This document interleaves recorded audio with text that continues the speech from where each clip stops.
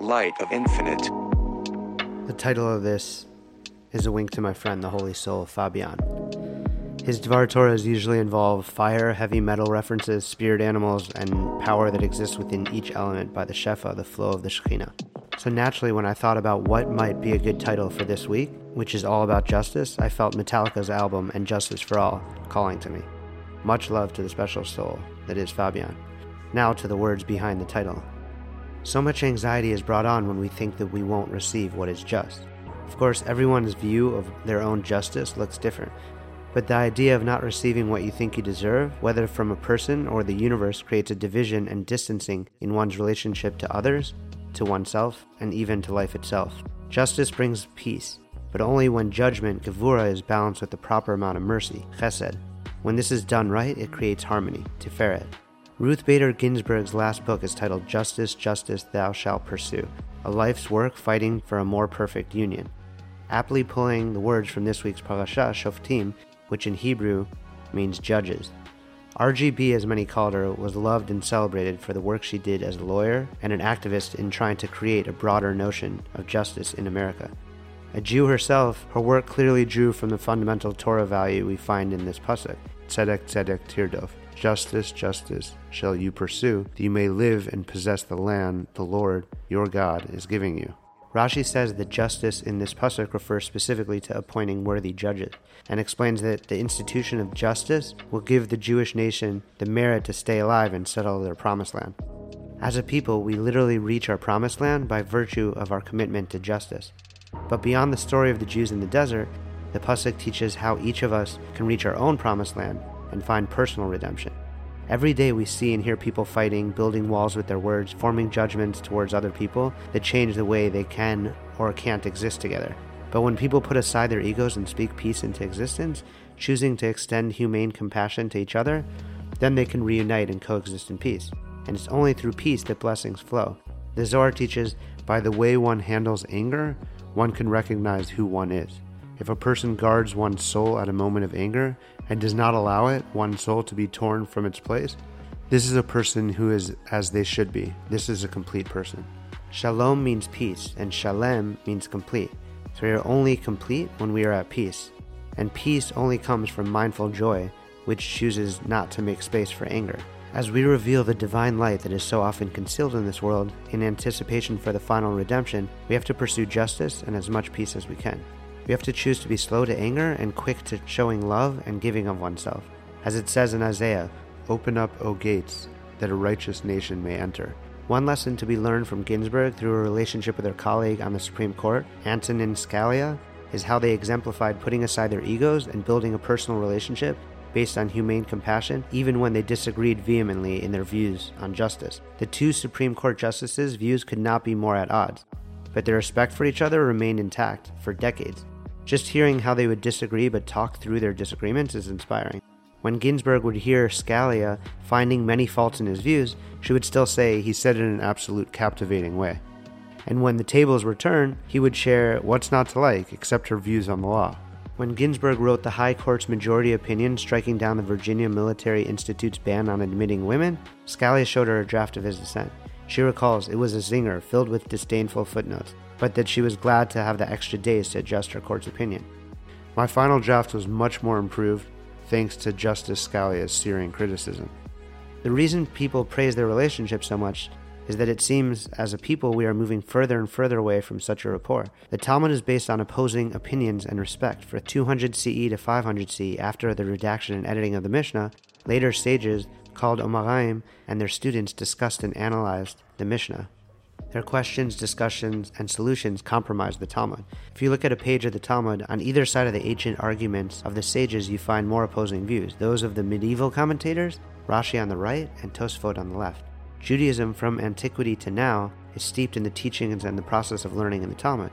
Literally thousands and thousands of Jews and lots of law students are lovingly arguing with each other at this exact moment, using the Talmud as the catalyst for diving deeper into endless hypothetical scenarios connected to the morality of Jewish law and ritual. But as a modern Western culture and people, we seem to be moving away from this embrace of respectful conflict. Something Jonathan Haidt and Greg Lukianoff discuss in their book, The Coddling of the American Mind, how good intentions and bad ideas are setting up a generation for failure. Their description of this book hits the nail on the head of how surrounding oneself with people that share your view is detrimental to self-growth. The book is a timely investigation into the new safety culture on campus and dangers it possesses for free speech, mental health, education, and ultimately democracy. The generation now coming of age has been taught 3 great untruths.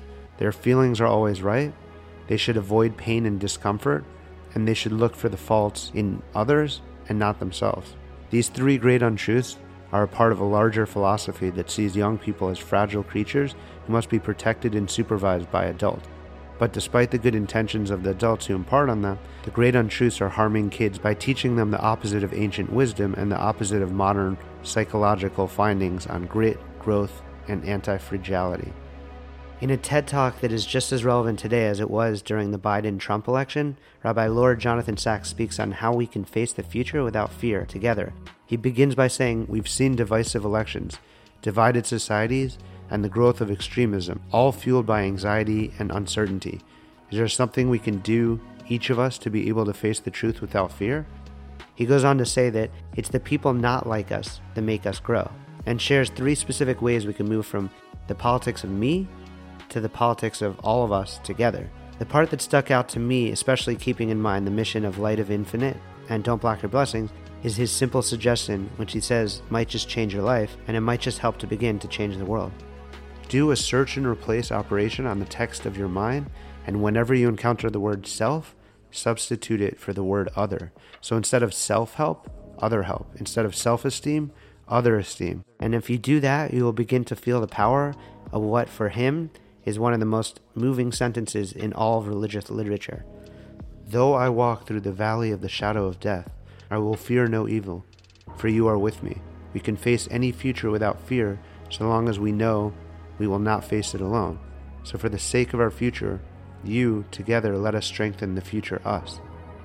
These lessons are all steeped in justice, peace, and focusing on others to instill justice and peace. The danger is when we focus on ourselves and our own needs at the detriment of others, which is always in reality a detriment to ourselves. This is all to illustrate that, as we say in hip-hop, there's rules to this. Rabbi Lord Jonathan Sacks articulates that Devarim as a whole establishes the Jewish nation as a moral and just society. Deuteronomy is in essence a program for each creation of a moral society in which righteousness is the responsibility of all. The good society was to be within the limits of the world as it was 33 centuries ago, and all-inclusive if not an entirely egalitarian one. Time and again we are told that society must embrace the widow, the orphan, the stranger, and the Levite, people without independent status or means. It is to be one nation under God. Many of us have heard the saying, "Absolute power corrupts absolutely." Not all of us hear this phrase think about the song "Absolutely" by MF Doom play in their heads, but I often do. The way the Torah instructs justice is in a way to ensure that no one individual can claim absolute power. The root of the statement was by Lord Acton. "Power tends to corrupt, and absolute power corrupts absolutely," was borrowed by William Pitt, the elder British Prime Minister, who had expressed the idea differently. In 1770, Pitt said to the House of Lords, "Unlimited power is apt to corrupt the minds of those who possess it." In this book of Devarim, we are reminded why the events that took place in the book of Shemot were necessary, the lessons learned as slaves in Egypt, as people without justice. Peace or any sort of rights instilled in us what it means to be other, to be stranger in a strange land. This experience creates the foundational empathy that informs the Torah's vision of good society based on collective responsibility. As a massive fan of Justin Bieber's music, I can't pretend that writing a Dvar on justice doesn't make me think of his 6th studio album. His intentions with that album was his attempt to play a small part in discussing what justice looks like in the year following the killings of George Floyd, Breonna Taylor, and so many more Black Americans, which fueled protests and widespread conversations about systemic racism. Bieber expressed that, "I know that I cannot simply solve injustice by making music, but I do know that if we all do our part, by using our gifts to serve this planet and each other, that we are that much closer to being united. I want to continue the conversation of what justice looks like so we can continue to heal." As we covered in Parshat Devarim, Rabbi Nachman teaches that in order to experience a taste of Or HaGanuz, the hidden light, one must elevate the aspect of fear to its source. Fear is elevated with the aspect of judgment, as it's written in Proverbs. Through judgment, the king will establish his land. And land corresponds to fear, as it says in Tehillim, the earth feared, and later he conducted his affairs with judgment. One must judge and evaluate all their actions so that they can be elevated on high. In this world, we see that when judgment is enacted, others respect the righteousness of the law and fear it, awoken by their own desire to not fall victim to similar judgments. Jumping earlier to Tehillim and further into the lessons of the Zamra, it says, "And yet, in a little bit, the sinner is gone. You will contemplate his place, but he will not be there." This correlates to the famous lesson in Pirkei Avot. Find yourself a teacher, acquire yourself a friend, and judge every person favorably. This practice of rectifying judgment is done by finding the good points in yourself. When you do that, you take away the bad from yourself and others, and when that becomes second nature, you can reach a level where you don't see bad. This is what it means when it says in Tehillim, "The sinner is gone," as you have brought yourself and the other to a place of kulo tov, all good. A world without justice is a fractured world. A world with justice and peace as its focus is a world with revealed blessing, a complete world. As mentioned above, shalom means peace, and shalem means complete. So we are only complete when we are at peace. As the saying is so often shouted, no justice, no peace. I pray for the revelation of the final redemption, a time of kulo Shabbat, complete Shabbat. Our sages refer to this as the Messianic era, when darkness will be fully transformed to light, when justice and peace will be fully realized. Dive in deeper